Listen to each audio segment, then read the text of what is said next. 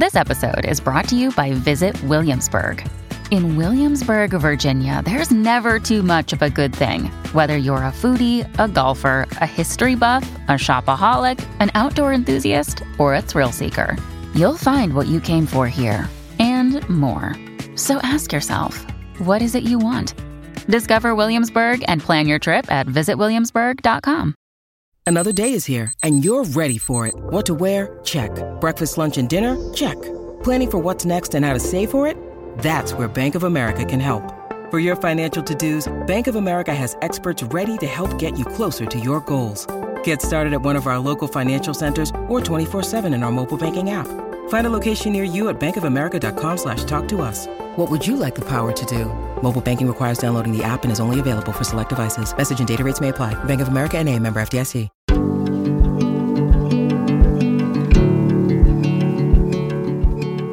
You're listening to Live Free Creative, an intentional podcast with practical tips for living your life on purpose. I'm your host, Miranda Anderson, and I believe in creativity, adventure, curiosity, and the magic of small moments. I hope that every time you listen, you feel empowered and free to live the life that you want.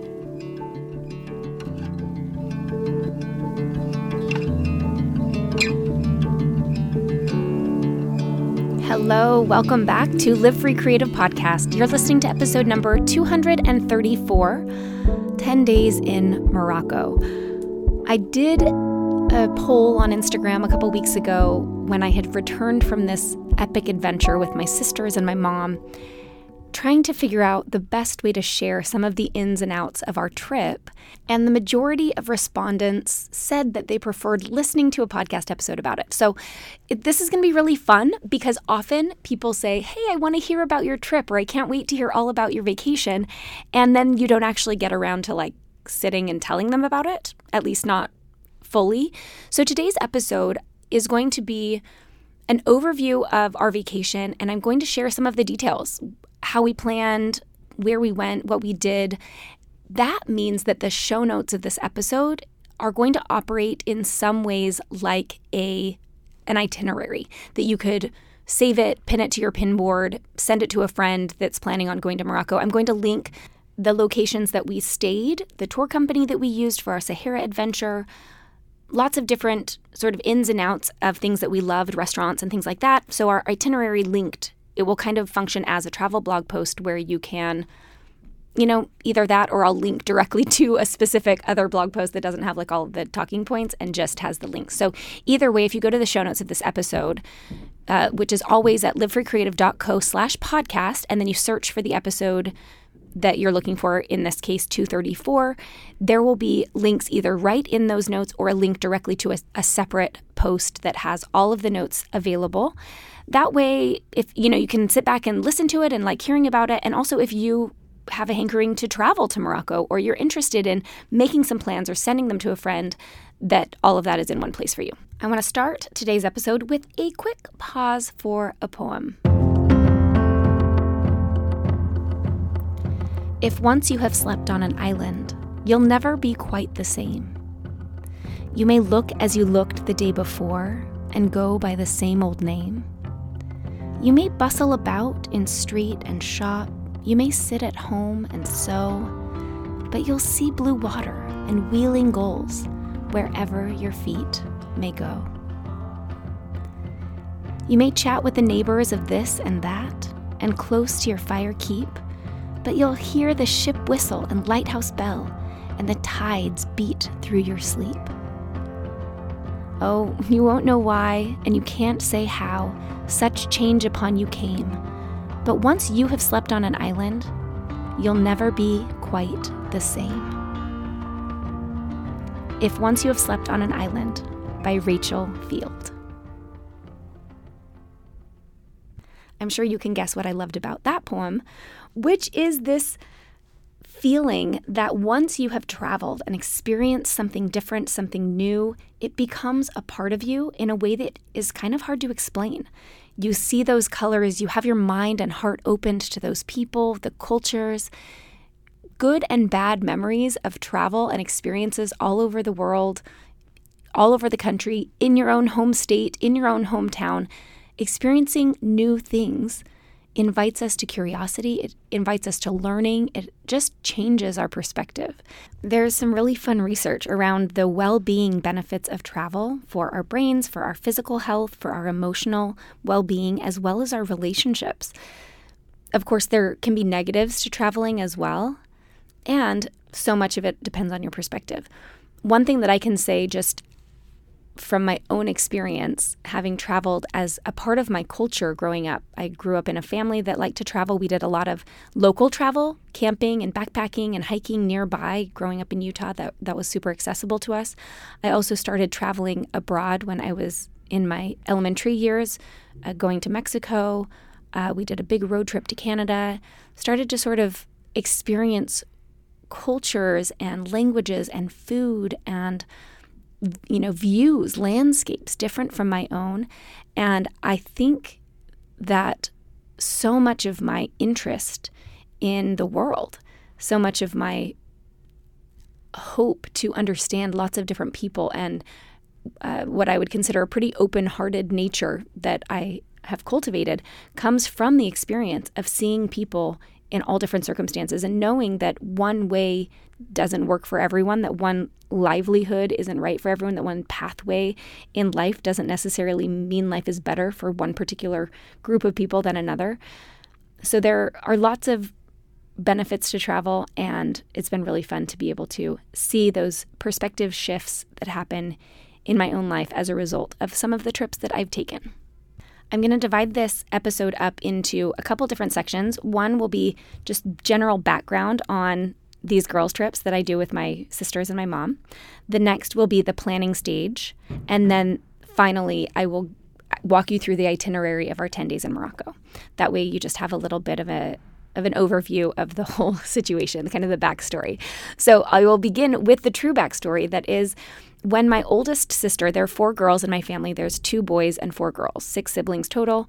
When my older sister, who is the oldest girl in the family, was about to turn 30, I guess about 6 months before she turned 30, she called me and asked me if I would be willing to go on a trip to Paris with her to celebrate her 30th birthday.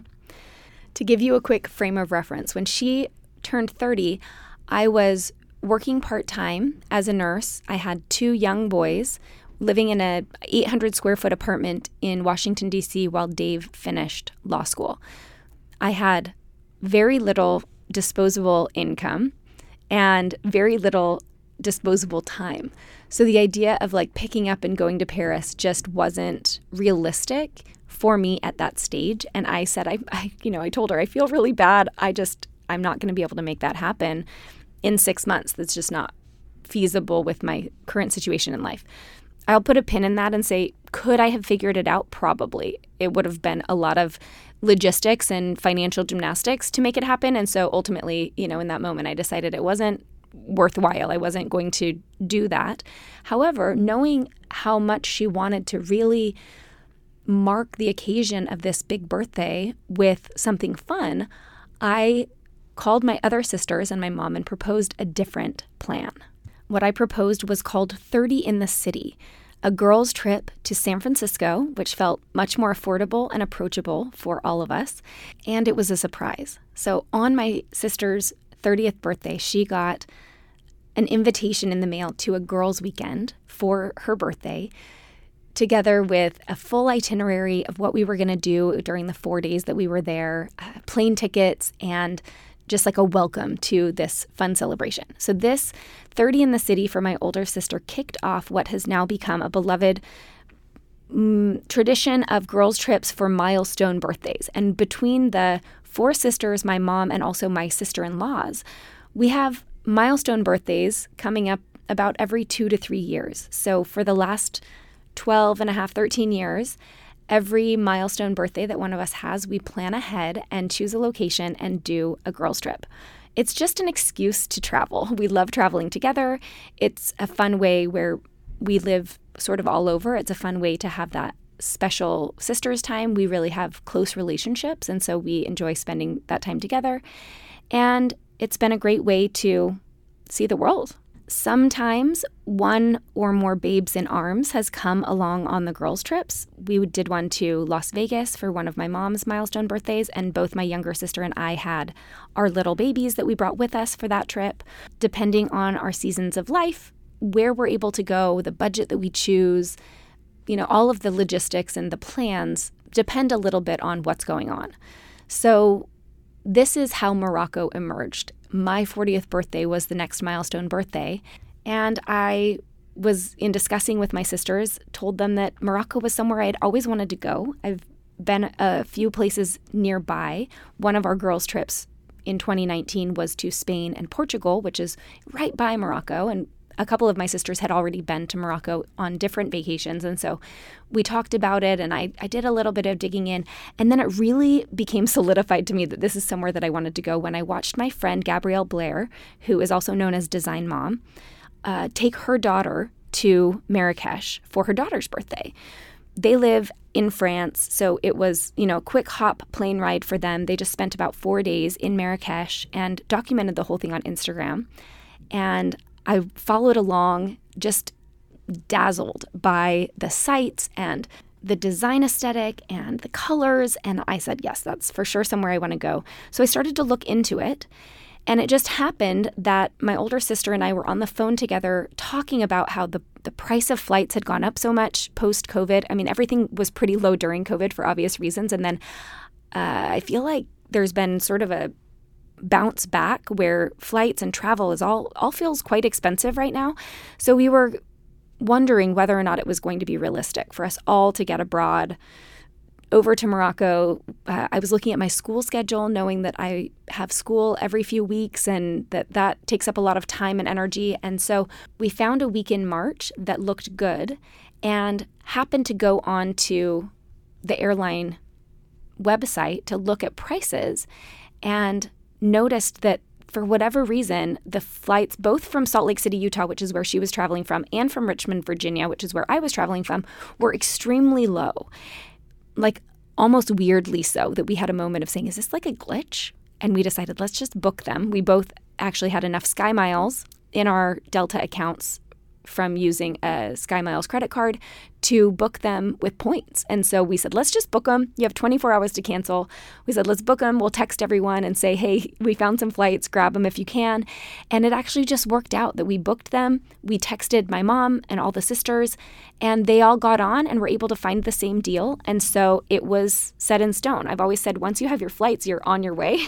And so we had our flights, and the rest was just figuring out the ins and outs of what we wanted to do. I'll mention that we decided to go for 10 days because traveling from the United States to Morocco is a long travel day. In fact, for most of us, it took more than 1 day to get there. I flew from Richmond to Paris, and then I had quite a long layover in Paris before flying to Marrakesh. So for each of us, depending on where we were coming from, it was about a day and a half of travel on either end.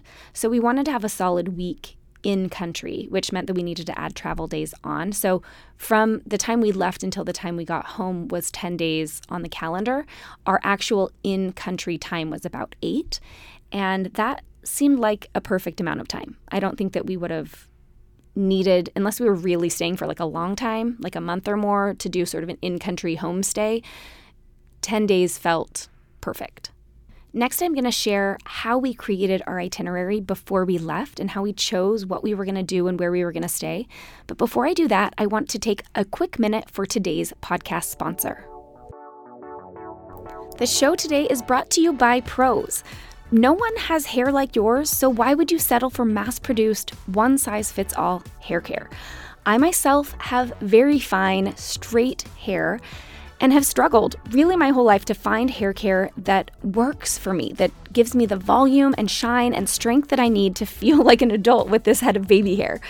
Since making the switch to made-to-order hair care with Prose, I can honestly say I've never been more in love with my hair.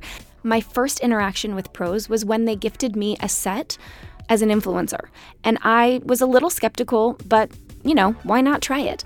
I am not kidding that I have been hooked ever since. It's been several years now, and Prose is the only hair care that I want to use. It's so effective because the formulas are made to order for your hair, your location, and your goals. You get started by taking a survey where they ask about your goals, where you live, an in-depth consultation about you as a person, your zip code, eating habits, damage level, exercise. They take all of your answers, analyze them, and build for you a product specific to your needs. It's incredible, and I honestly can recommend it wholeheartedly. If you try it and don't love it, they'll take it back, no questions asked. So there's really no reason not to give it a try.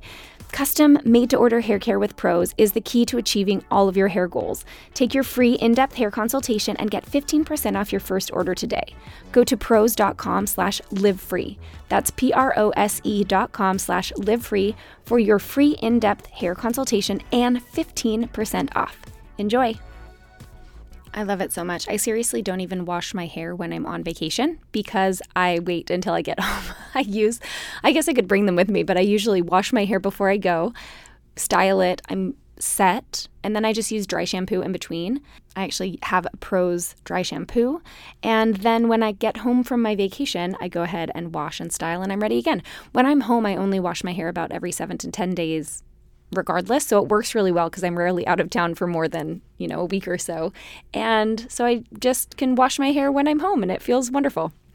If you haven't given it a try, definitely add that to your list.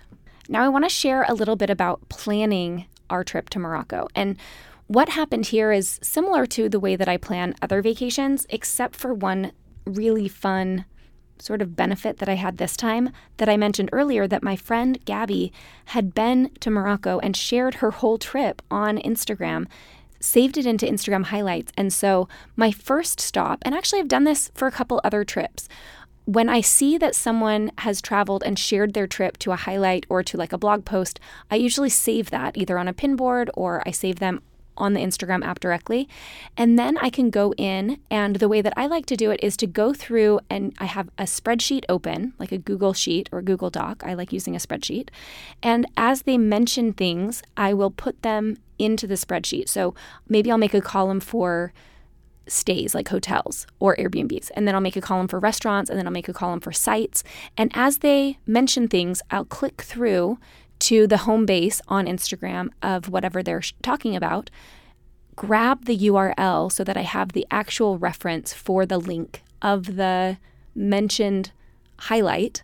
And then at the end, I can put down my phone and I have a working document that has a baseline itinerary already on it.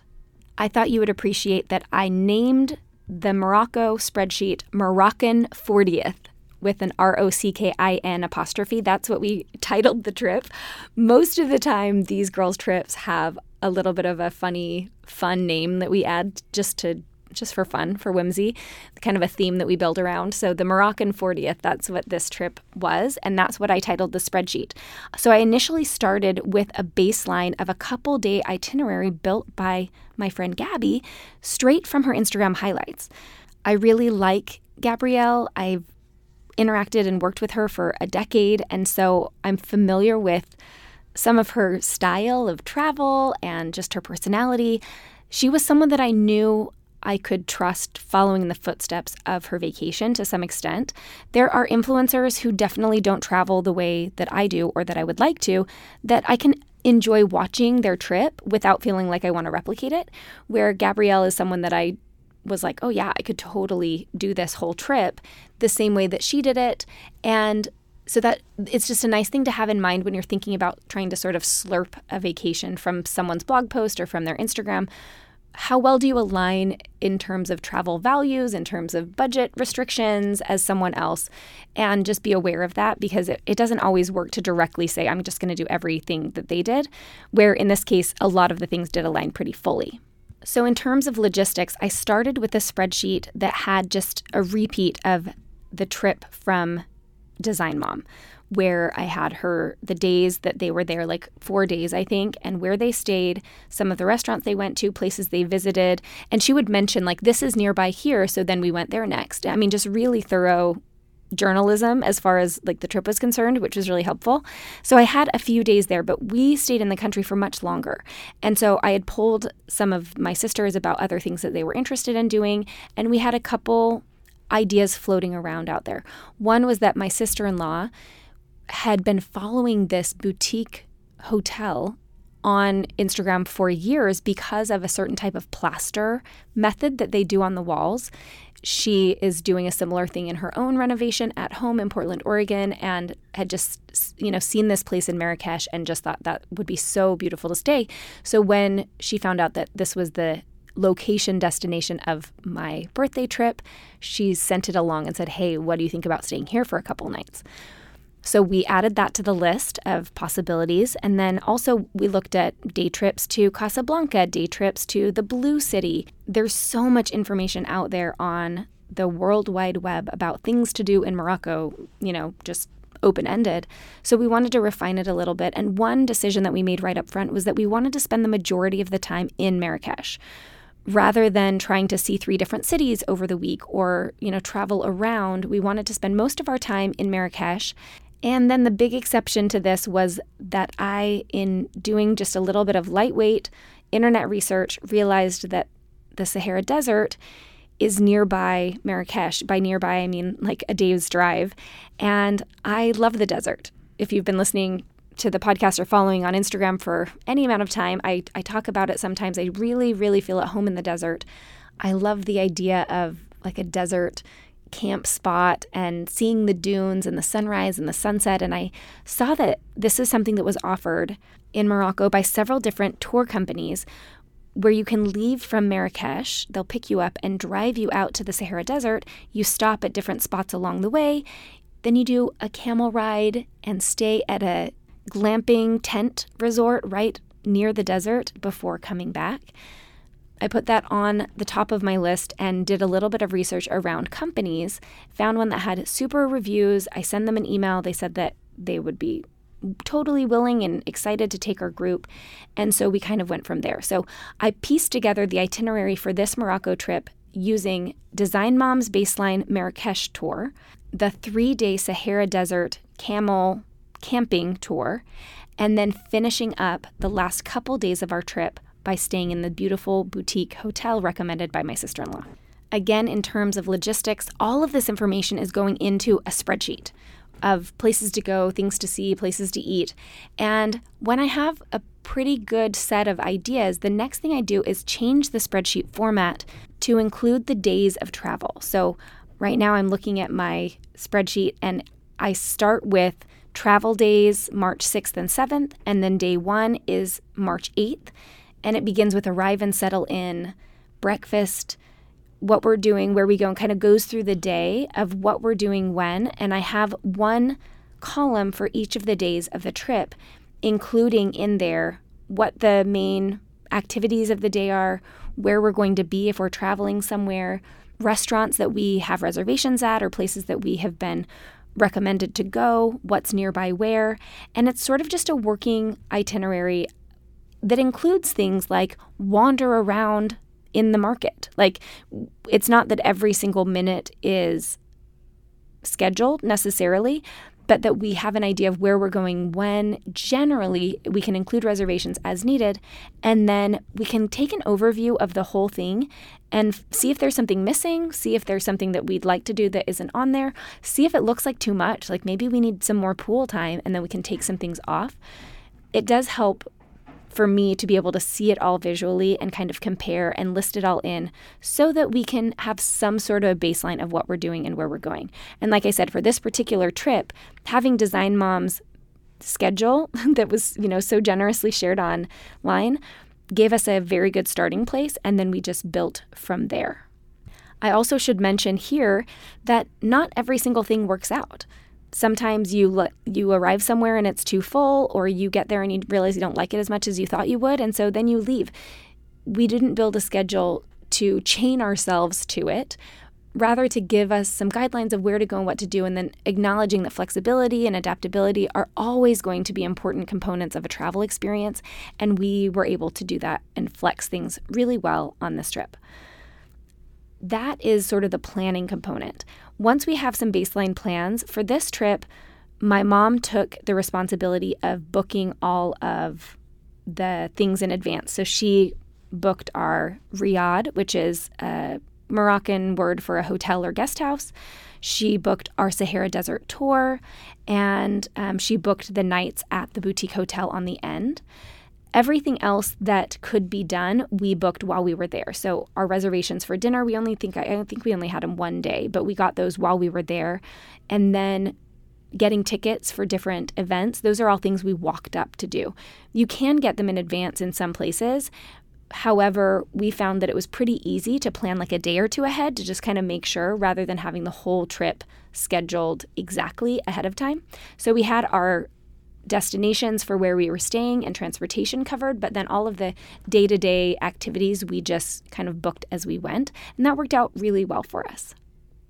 I'm now to the third part of the episode where I'm going to actually walk you through and tell you about our trip, about the actual things that we did and the places we stayed and my overall impression of the whole thing. I mentioned that I flew from Richmond to Paris. I had a long layover, which actually worked out really well for me because I did a whole section's worth of homework in about 6 hours. And then I took a hopper flight from Paris to Marrakesh.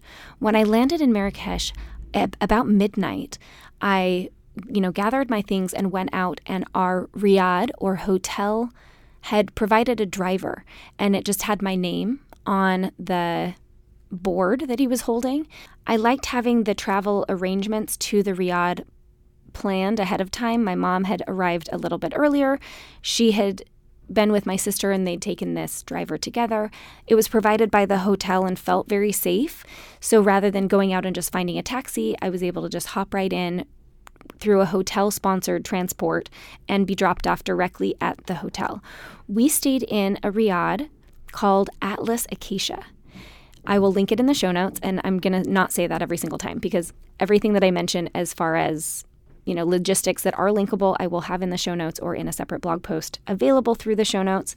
This is a beautiful little older riad. I think most of the riads were originally houses of, royalty or upper class people, and they're gorgeous. They have multiple rooms, but not dozens, maybe 6 or 7 rooms. I think Atlas Acacia had about that many. The main level has a beautiful atrium and a little pool inside. There's incredible tile and plaster work everywhere throughout the city, and in particular in the riads. The craftsmanship is just intricate and beautiful. Something that I loved right off in Morocco was the colors. All of the city buildings are desert colors. They're dusty pinks and tans. That combined with all of the desert flora, just incredible cactus and palms, date palms and succulents and things sort of springing up out of everywhere, despite it being the desert, was really fun, and I loved it. Our riad, Atlas Acacia, had a beautiful rooftop garden with some big potted plants and an herb garden. It was really lovely, and we had a great stay.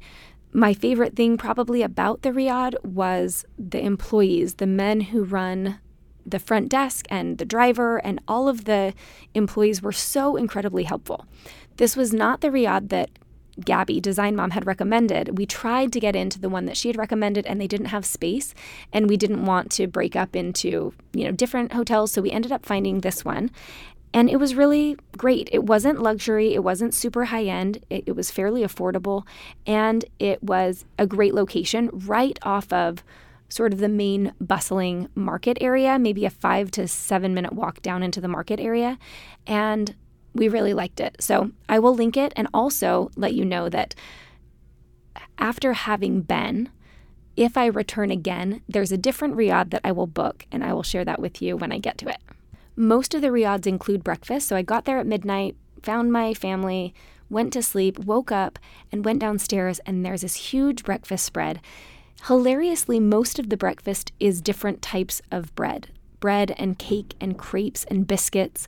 There's honey and jam and butter for all of it. And then everywhere you go, you're offered mint tea, green tea with mint, as just part of the customary meal. hot tea in these beautiful little tea kettles, and they lift it up high as they pour it. One of the people mentioned that the less bubbles the tea has as they pour it so high, the higher quality it is. So you want to make sure that your tea is good quality because it doesn't have very many bubbles. Sweet tea everywhere. Some of my family members asked for tea with just mint leaves and no green tea. Others of us drank it with the green tea and the mint. Everyone was pretty accommodating, so pretty much everywhere we went, you were able to get plain mint tea if you didn't want the green tea component. And there is tea everywhere at every single meal. So if you go to Morocco, you can plan on that.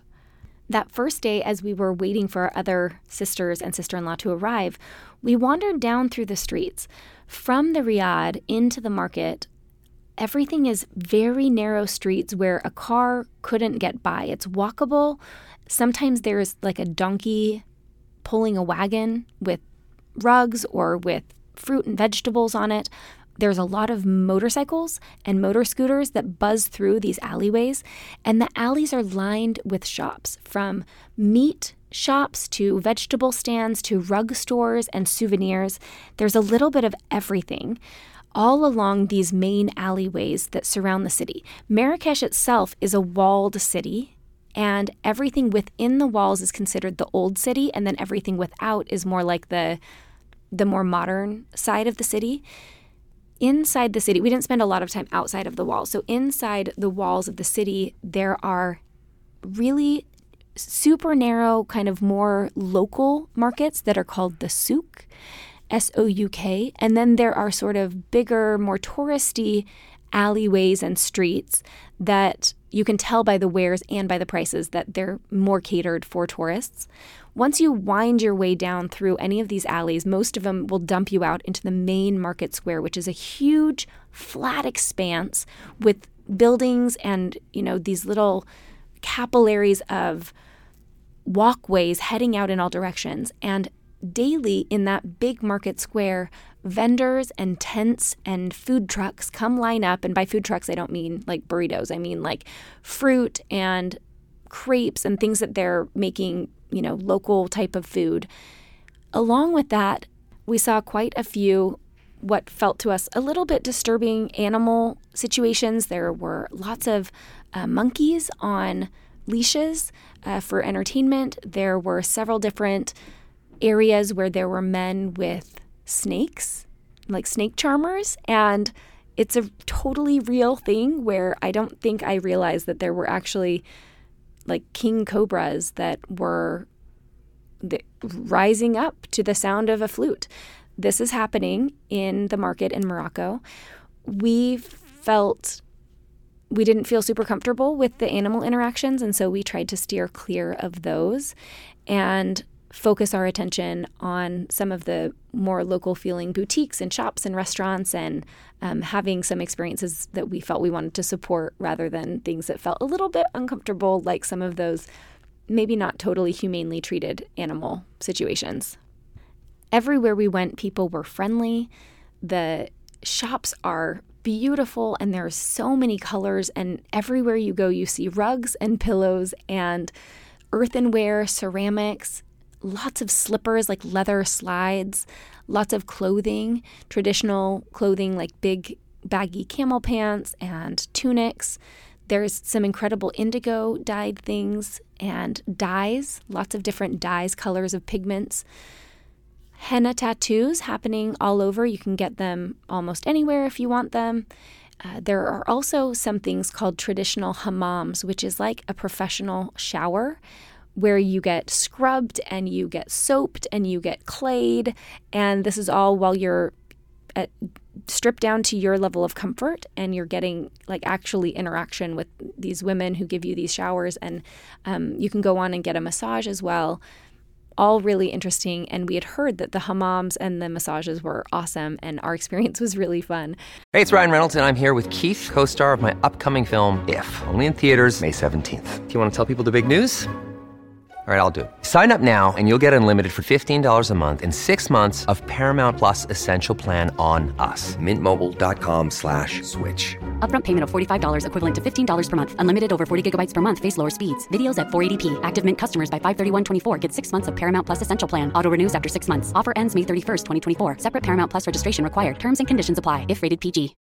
When you need mealtime inspiration, it's worth shopping Kroger, where you'll find over 30,000 mouth-watering choices that excite your inner foodie. And no matter what tasty choice you make, you'll enjoy our everyday low prices, plus extra ways to save, like digital coupons worth over $600 each week. You can also save up to $1 off per gallon at the pump with fuel points. More savings and more inspiring flavors make shopping Kroger worth it every time. Kroger, fresh for everyone. Fuel restrictions apply. Along with the shops themselves being open, a lot of salespeople are interested in you coming into their shop. And so there's a lot of conversation happening, a lot of negotiation, inviting you into their shop. If you stop to look at something, it's likely that the shop owner will tell you how much it costs or ask you how much you're willing to pay for it. Lots of bartering, and that's standard practice. In fact, the couple times that I didn't barter, I could tell how surprised the shop owner was. If they proposed a price that felt fair to me, then I just said great. And in some ways it felt easier to just not worry about it if I felt like the price was fair, versus sometimes I felt like things were intentionally inflated because they expected the negotiation. So going in with an idea of how much you want to spend on particular goods, if you're planning on doing shopping, is helpful. Trying to practice a little bit of negotiation before you go may be helpful. And also, like I said, I don't think that you always have to barter. They were surprised if you didn't. But in some cases, it's kind of nice to just buy the thing and move on if you want. Also, we got really good at ignoring people and saying no. And those are skills that I think are really helpful as a female traveler anyway. And also in an environment of lots of tourism and lots of shopping, the markets and shops and shop owners they're kind and also intentionally interactive. And so if you're not interested, you can say thank you, no, or just move on past. And we got pretty good at not feeling too bad about not giving everyone your whole attention, because you could spend your whole day like stopping at every single shop and just never see what you actually want to see. We also were given a warning/recommendation from one of the men who worked at the Riad to not take directions from a local, because they'll direct you to a shop that they have a relationship with and they want you to buy something.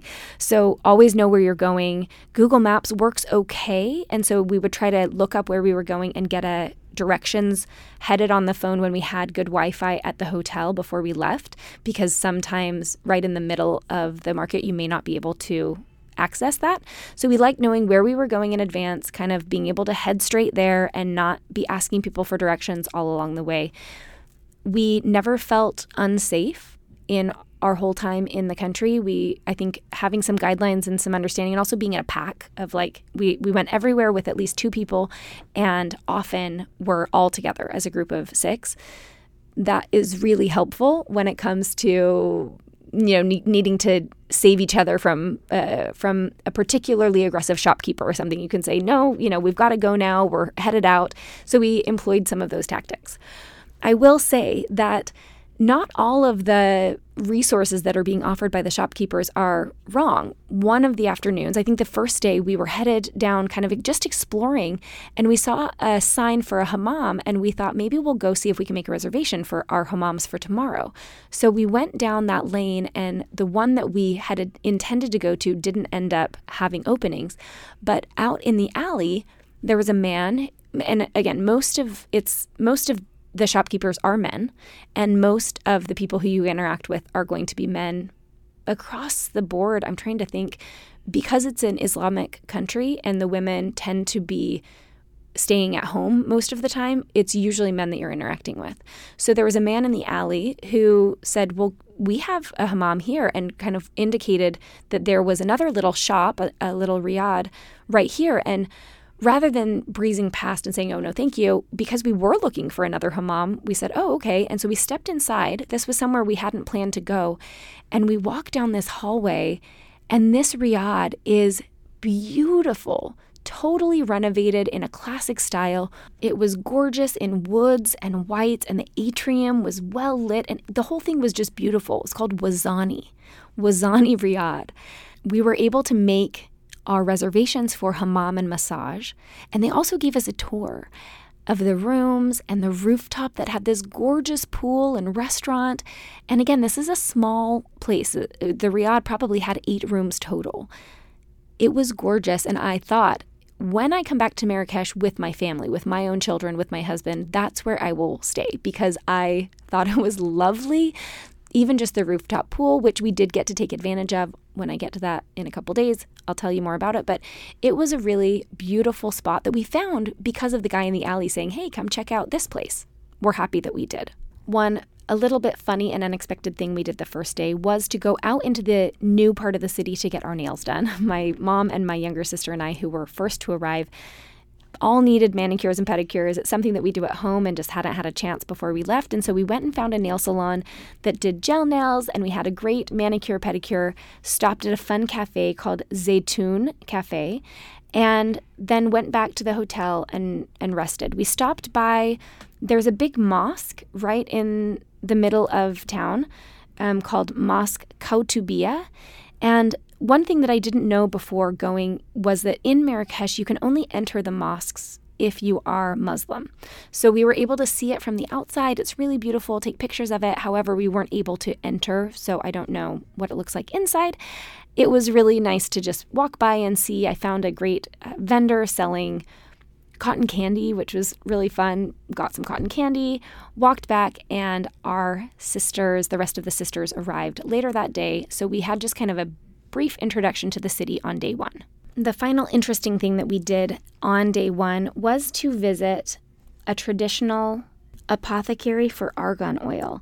It's called the Herborist Firdaus.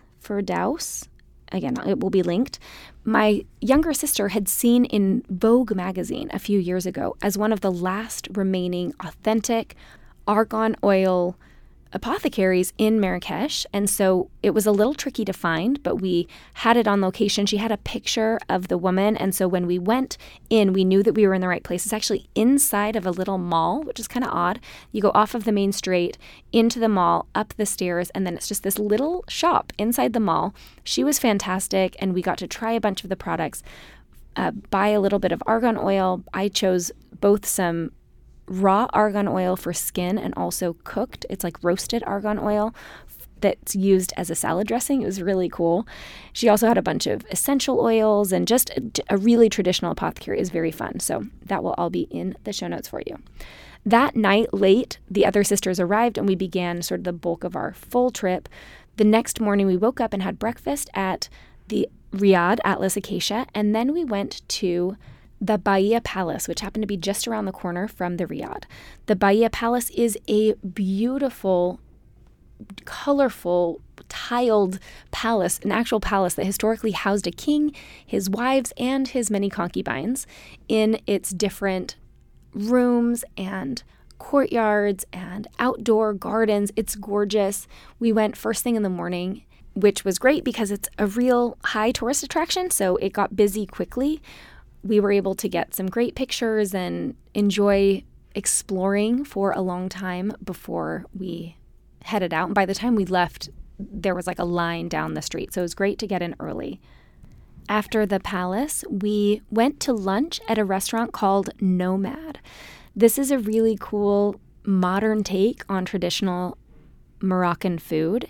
It's right kind of nestled in the heart of all of these market alleyways, and you need reservations. So we had gotten reservations for lunch. We really enjoyed. We sat on the rooftop overlooking a part of the market, had a fantastic experience, and then we went straight from Nomad over to the Wazani Riyadh to have our hammam massage and also to enjoy the rooftop pool.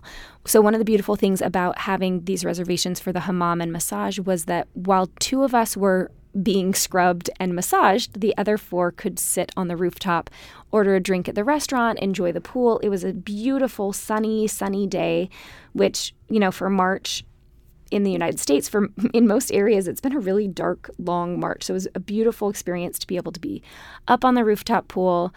The hammam and massage were great. very interesting. We did them together. So there were like 2 or 3 of us in the steam room. The hammam is like a big steam room. In the Wazani, it is slabs of stone. So these really cool, almost like marble-like slabs that you sit on. And we were comfortable being nude because this is a shower situation. I'm sure that you can do it in a bathing suit as well. So I know this sounds odd, but it is really, really wonderful to be bathed, almost like you're a little baby.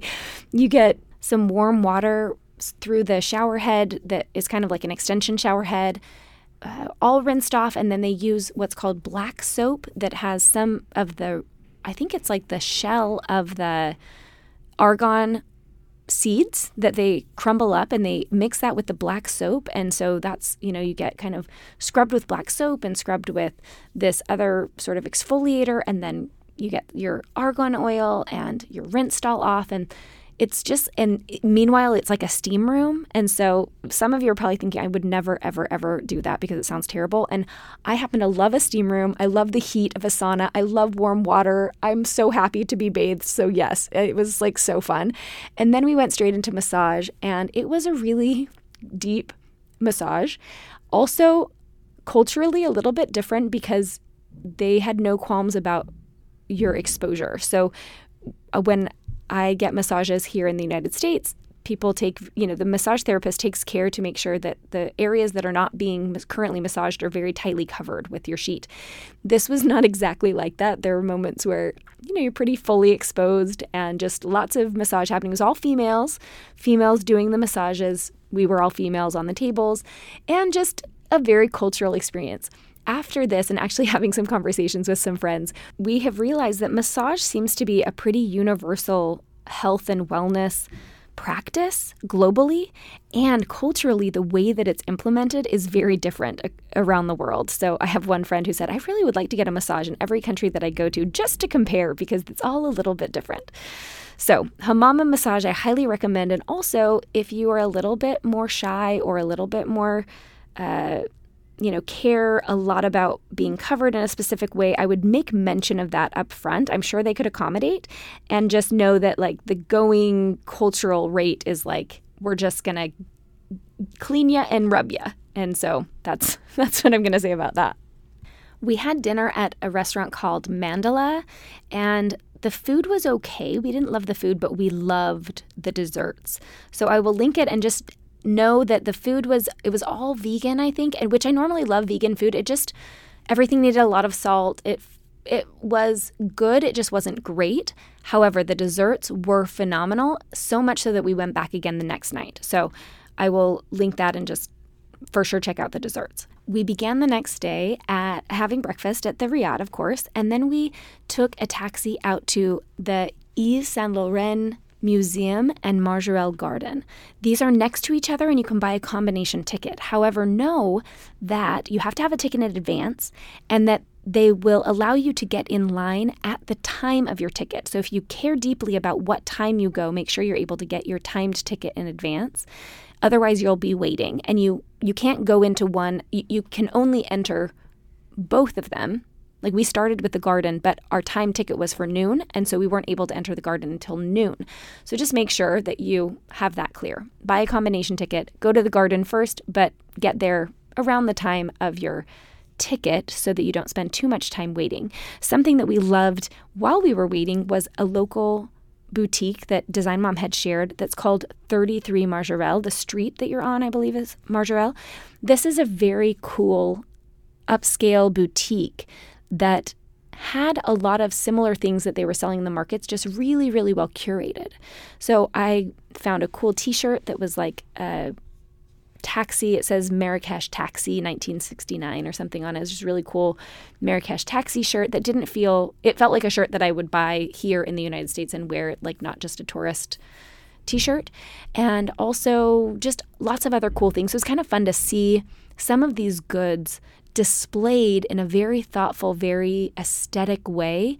And you could imagine them a little better in your home than when they're sort of in piles in the market stalls. It's sort of hard sometimes to picture what you would do with that or how you would style it or where you would use it. The 33 Margerel was great for getting an idea of what things we may want to find out in the market that we could take home and really love. The Marjorelle Garden is fantastic. It felt like a desert botanical garden.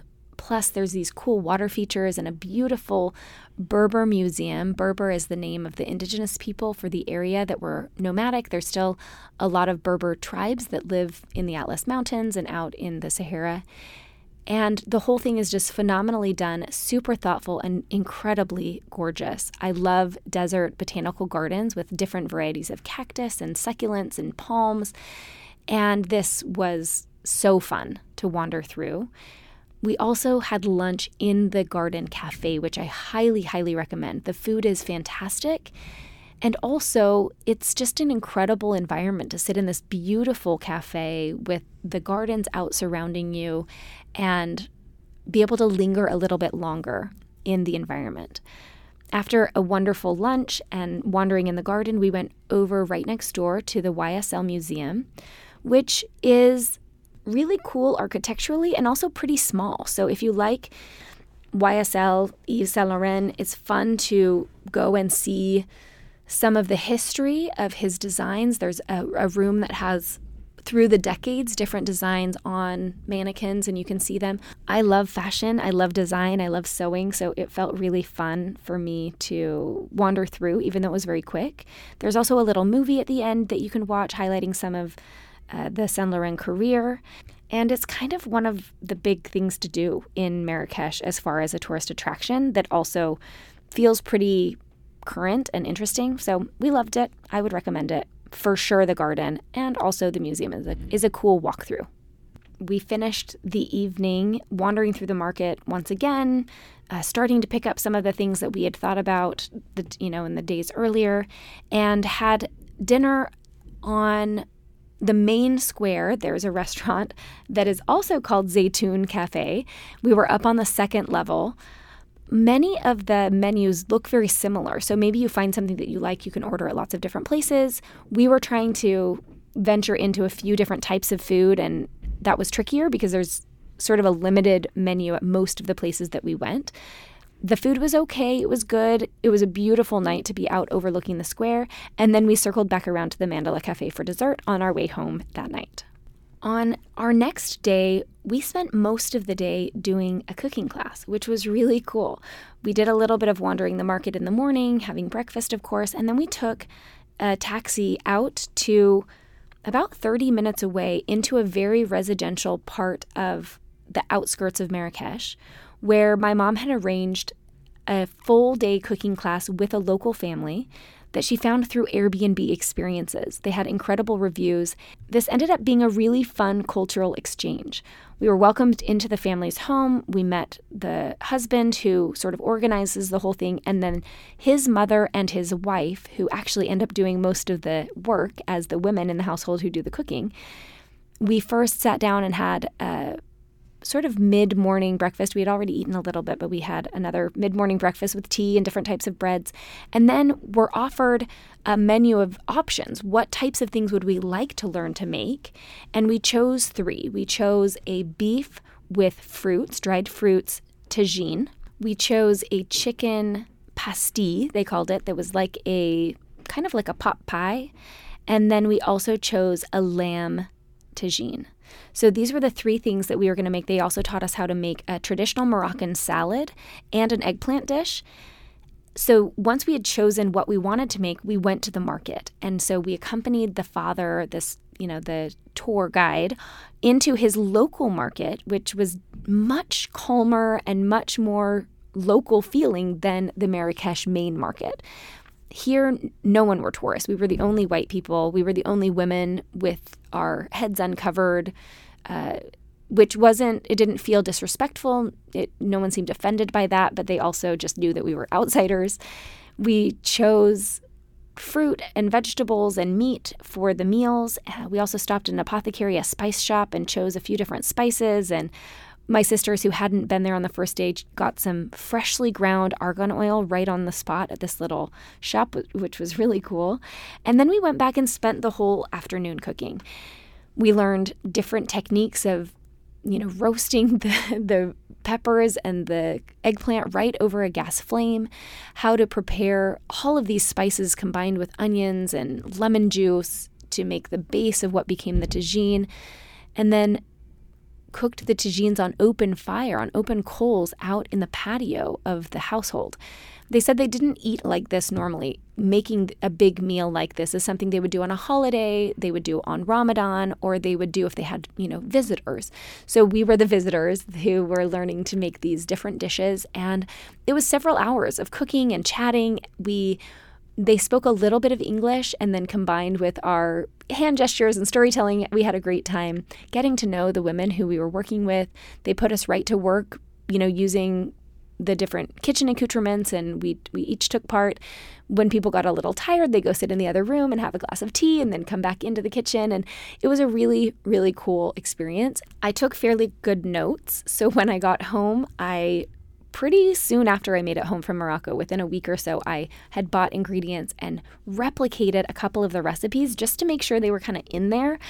And everything turned out great. So I was able to share with my kids and my husband some of the food that we had eaten in Morocco. And that also felt like, great application of some of the cultural exchange that had taken place during our cooking class. The day after the cooking class, we woke up early, packed up our bags, and got into our van, which would become our travel van for the next 3 days of our Sahara Desert expedition.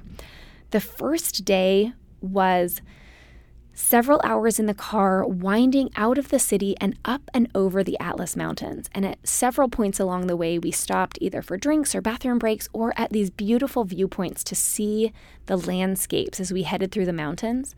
We visited an old town called Kasbah Ait Ben Hadou. This is this gorgeous historic site. It's a UNESCO historical site. It only has 5 families who live there full time, but it was an important stop along the caravan route between Marrakesh and the Sahara historically. And it's also been used as a set for a lot of international films like Lawrence of Arabia and Gladiator, if you're familiar with those. After we wandered through, up to kind of the top and took some fun pictures and got a feel for it, we had lunch at a local restaurant and then journeyed on to something called Ouarzazate, which is also called the Hollywood of Africa. There is an Atlas Film Studios there where you can see, it's one of the largest film studios in the world with this huge desert scenery. And this is, again, part of where some of these movies were filmed that take place in like the Sahara, quote unquote. And then we continued on the route of the 1,000 Kasbahs and through the Rose Valley, which has a rose festival every year in May. And of course, it wasn't May. We were visiting in March, so the roses weren't blooming, but we were able to stop and see a distillery and where they make rose water and rose essence. And then had the most beautiful hotel stay that was so unexpected because it was just part of the tour. And so we pulled off. It was kind of hard to find the little driveway, and we were thinking, we'd been in the car all day. We'd seen all these beautiful sights, and also we're ready for bed. And we enter this riad that is just spectacularly designed. It feels at one with the desert. It's like the walls are earthen. And of course, we sit down and are offered this tea and this beautiful little bowl of nuts and snacks. As our rooms are being prepared, our luggage gets taken up to the room, and we meet the owner of this hotel who has been building it himself for the last 12 years.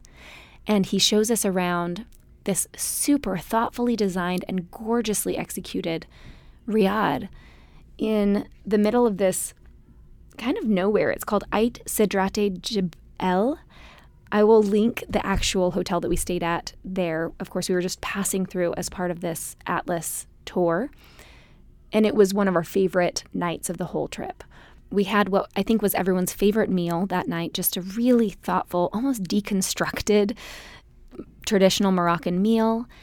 Had a really beautiful night's sleep in these thoughtfully designed, comfortable guest rooms, and then woke up to just the light pouring into this incredible hotel that we all agreed the next time we're in Morocco, we will go and maybe spend a few days there.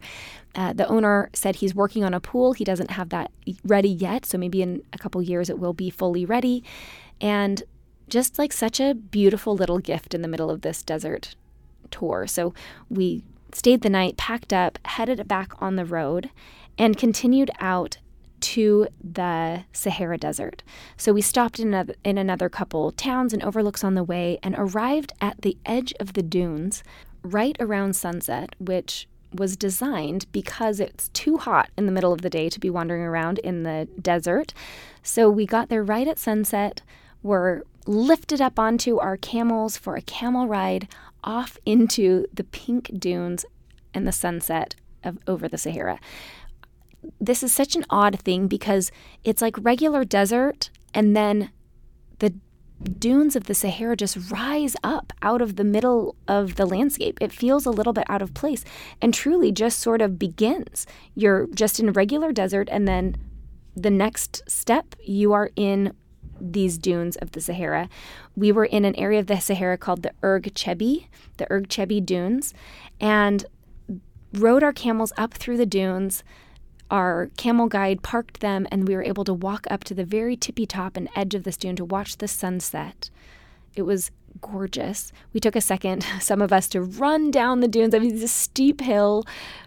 You feel like you want to roll down or run down, and we did that with bare feet and just sailed through with sand flying everywhere, climbed ourselves back up, rode our camels down, and when we finished our camel ride, they brought us right in to the safari tent overnight camp, this desert camp that's right on the edge, where we were able to have dinner and then, rinse off and get our pajamas on, headed back out to listen to some traditional music under the stars.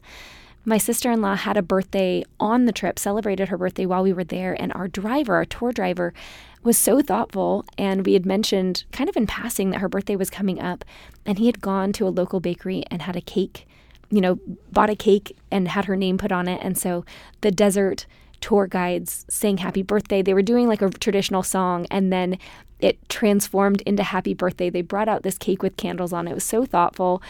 We listened to music and laid under the stars before curling up in bed in the safari camp at the edge of the Sahara, and it just felt like magic. The next day, we had a lovely breakfast outside of the desert tour and then packed up into the car. And in that one day, we needed to travel the distance all the way back to Marrakesh that had taken us 2 days on the way out. So this was a long day in the car. Normally, this tour is a destination-to-destination tour. So you start in Marrakesh and you end in Fez, which you're traveling through the Sahara on your way to Fez. So that last day would just be getting you to Fez. But we wanted to go back to Marrakesh to finish our trip where we had begun. So it changed the itinerary a little bit. We took a different road home than we had taken. So some of the views were different. But truly that last day of the desert tour was just sort of like a put your head down in a book or listen to some music. We passed around the auxiliary cord to each of our different phones so that we could play our different playlists. And I ended up reading an entire book and a half on the 9-hour drive. We did stop at a couple viewpoints, and we stopped for a great lunch. And for the most part, we were ready to just head back. We had had a fantastic couple days traveling out and meandering into the desert and doing the Sahara Desert Tour, which I 100% believe was worth the drive. And this one day was sort of a long haul of driving, so we just had to mentally prepare for that. When we pulled in to Marrakesh, we didn't go back into the main part of the city because we were going to finish our trip at this gorgeous boutique hotel that my sister-in-law Megan had discovered for us. It's called the Berber Lodge, and it's about 40 minutes outside of Marrakesh. It was the perfect way to end our trip. And I mentioned this in a different episode about the peak and end. After having such a vibrant and exciting trip in the city, in the desert, we just spent the last 24 hours relaxing in a luxury accommodation, very thoughtfully designed, holistic experience with beautiful rooms and comfortable bedding and well-lit places, living room and a couple different patios and a beautiful pool and a huge garden to walk through. It was a really incredible final couple days of our trip, and we didn't leave. We went to the Berber Lodge, we checked in, and we just enjoyed being there We had all of our meals there. We sat by the pool. We read books. We took pictures. We relaxed. And we finished out our trip in this thoughtful, slow unwinding, which made the whole trip feel like it had been relaxing and luxurious, even though at parts we were running around or we were in the car for a long time or the market was really bustling. Finishing it with this really luxurious, day and a half was perfect. And the Berber Lodge was a phenomenal stay. We woke up in the morning and had a taxi ride directly from the Berber Lodge to the airport, hopped in our separate airplanes going wherever we were going. One of my sisters lives in Spain, so she went straight back to Spain. One of my sisters went to Portland. My mom and my other sisters went back to Salt Lake City, and I flew back through Paris to Richmond, where I have been downloading and processing the experience for, a couple weeks. And I made myself a goal of wrapping up the experience into a photo book by the end of May, which I know I have a little bit of time. I have a tendency to go on these really cool vacations and take a bunch of pictures and enjoy the experience so much and then just kind of tuck it away. And I want to highlight this one, along with some other ones, but I'm going to start with this one because it's so fresh on the brain and I took so many pictures. Marrakesh is nothing if not photogenic. So I have, between me and my sisters, we have, over 1,000 really cool pictures of the trip. So I'm going to put it together in a photo book and be able to show my family, be able to, have those memories in a place that I can experience them over and over again. And also recording this podcast and the accompanying blog post that will have all the highlights, that will also be another way where I can have easy access to some of the memories that otherwise would get washed away. So that's just a good reminder for me and for you as you're experiencing some of these vacations to make space at the end to process it, to think about it, and to capture those memories in a meaningful way. So there it is, friends. There are the sort of highlights of our 10 days in Morocco. I'll tell you quickly my 3 favorite moments of the whole trip. The first one was my very first walk through the narrow streets down to the market. After a few days, I felt like I was a little bit familiar with some of the shops and the shop owners and the wares.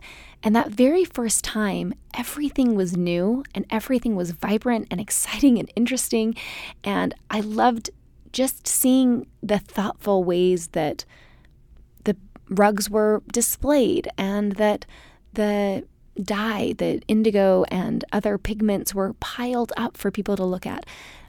Everything in Marrakesh feels a little bit Technicolor in a beautiful way, and I loved having all of my senses heightened and the experience feel very embodied because I was so in the moment as I was experiencing so many new things at once.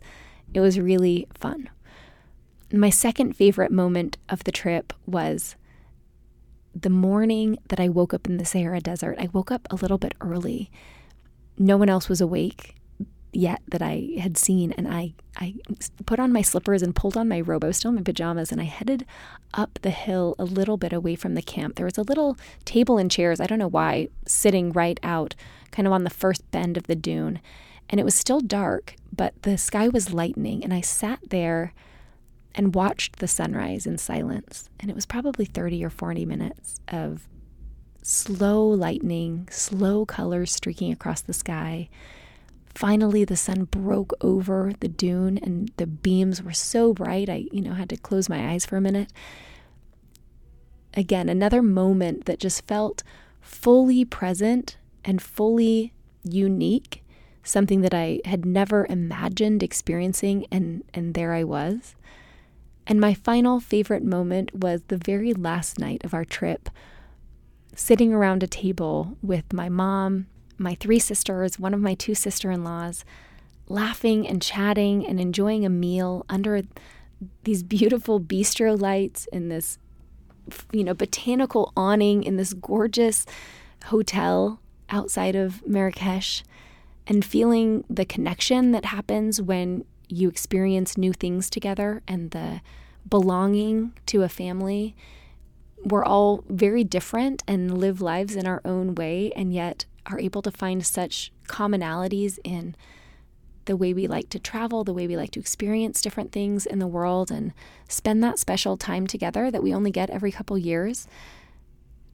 It all became sort of a hallmark moment for me for a minute, just looking around the table and almost hearing a soundtrack in the background of, this is my life. These are my people. This is such a unique place to be, and really an intense gratitude for the work and investment that goes into making those types of experiences possible, and how worth it always is. I hope that you have enjoyed coming along with me on a recap of 10 days in Morocco, that you have gotten a sense of what it might have been like to be there, and that you have the resources now, if you're planning a trip or know someone who is, that you can refer to the show notes to get all of the links and itinerary for the trip that we experienced and how it was so wonderful. Along with that, I just want to let you know that there are still a couple spots available for my upcoming couples retreat hosted in partnership with Kristen Hodson of the Healing Group. This is going to be a fully inclusive experience in Costa Rica for a couple.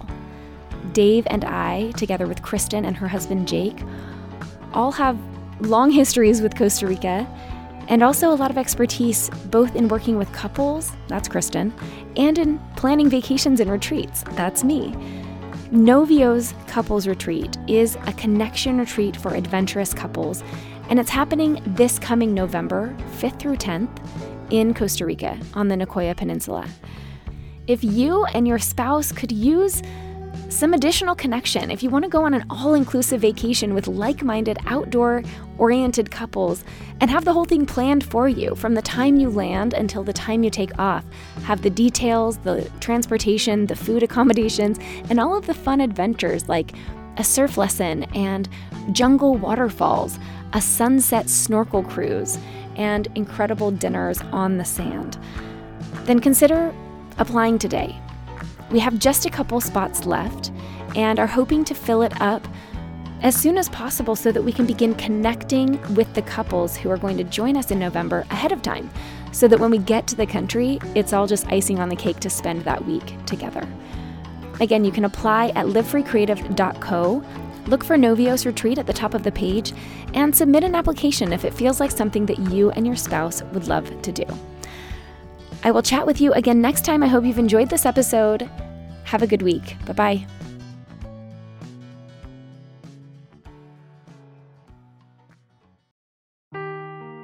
Seeking the truth never gets old. Introducing June's Journey, the free-to-play mobile game that will immerse you in a thrilling murder mystery. Join June Parker as she uncovers hidden objects and clues to solve her sister's death in a beautifully illustrated world set in the Roaring '20s. With new chapters added every week, the excitement never ends. Download June's Journey now on your Android or iOS device, or play on PC through Facebook Games.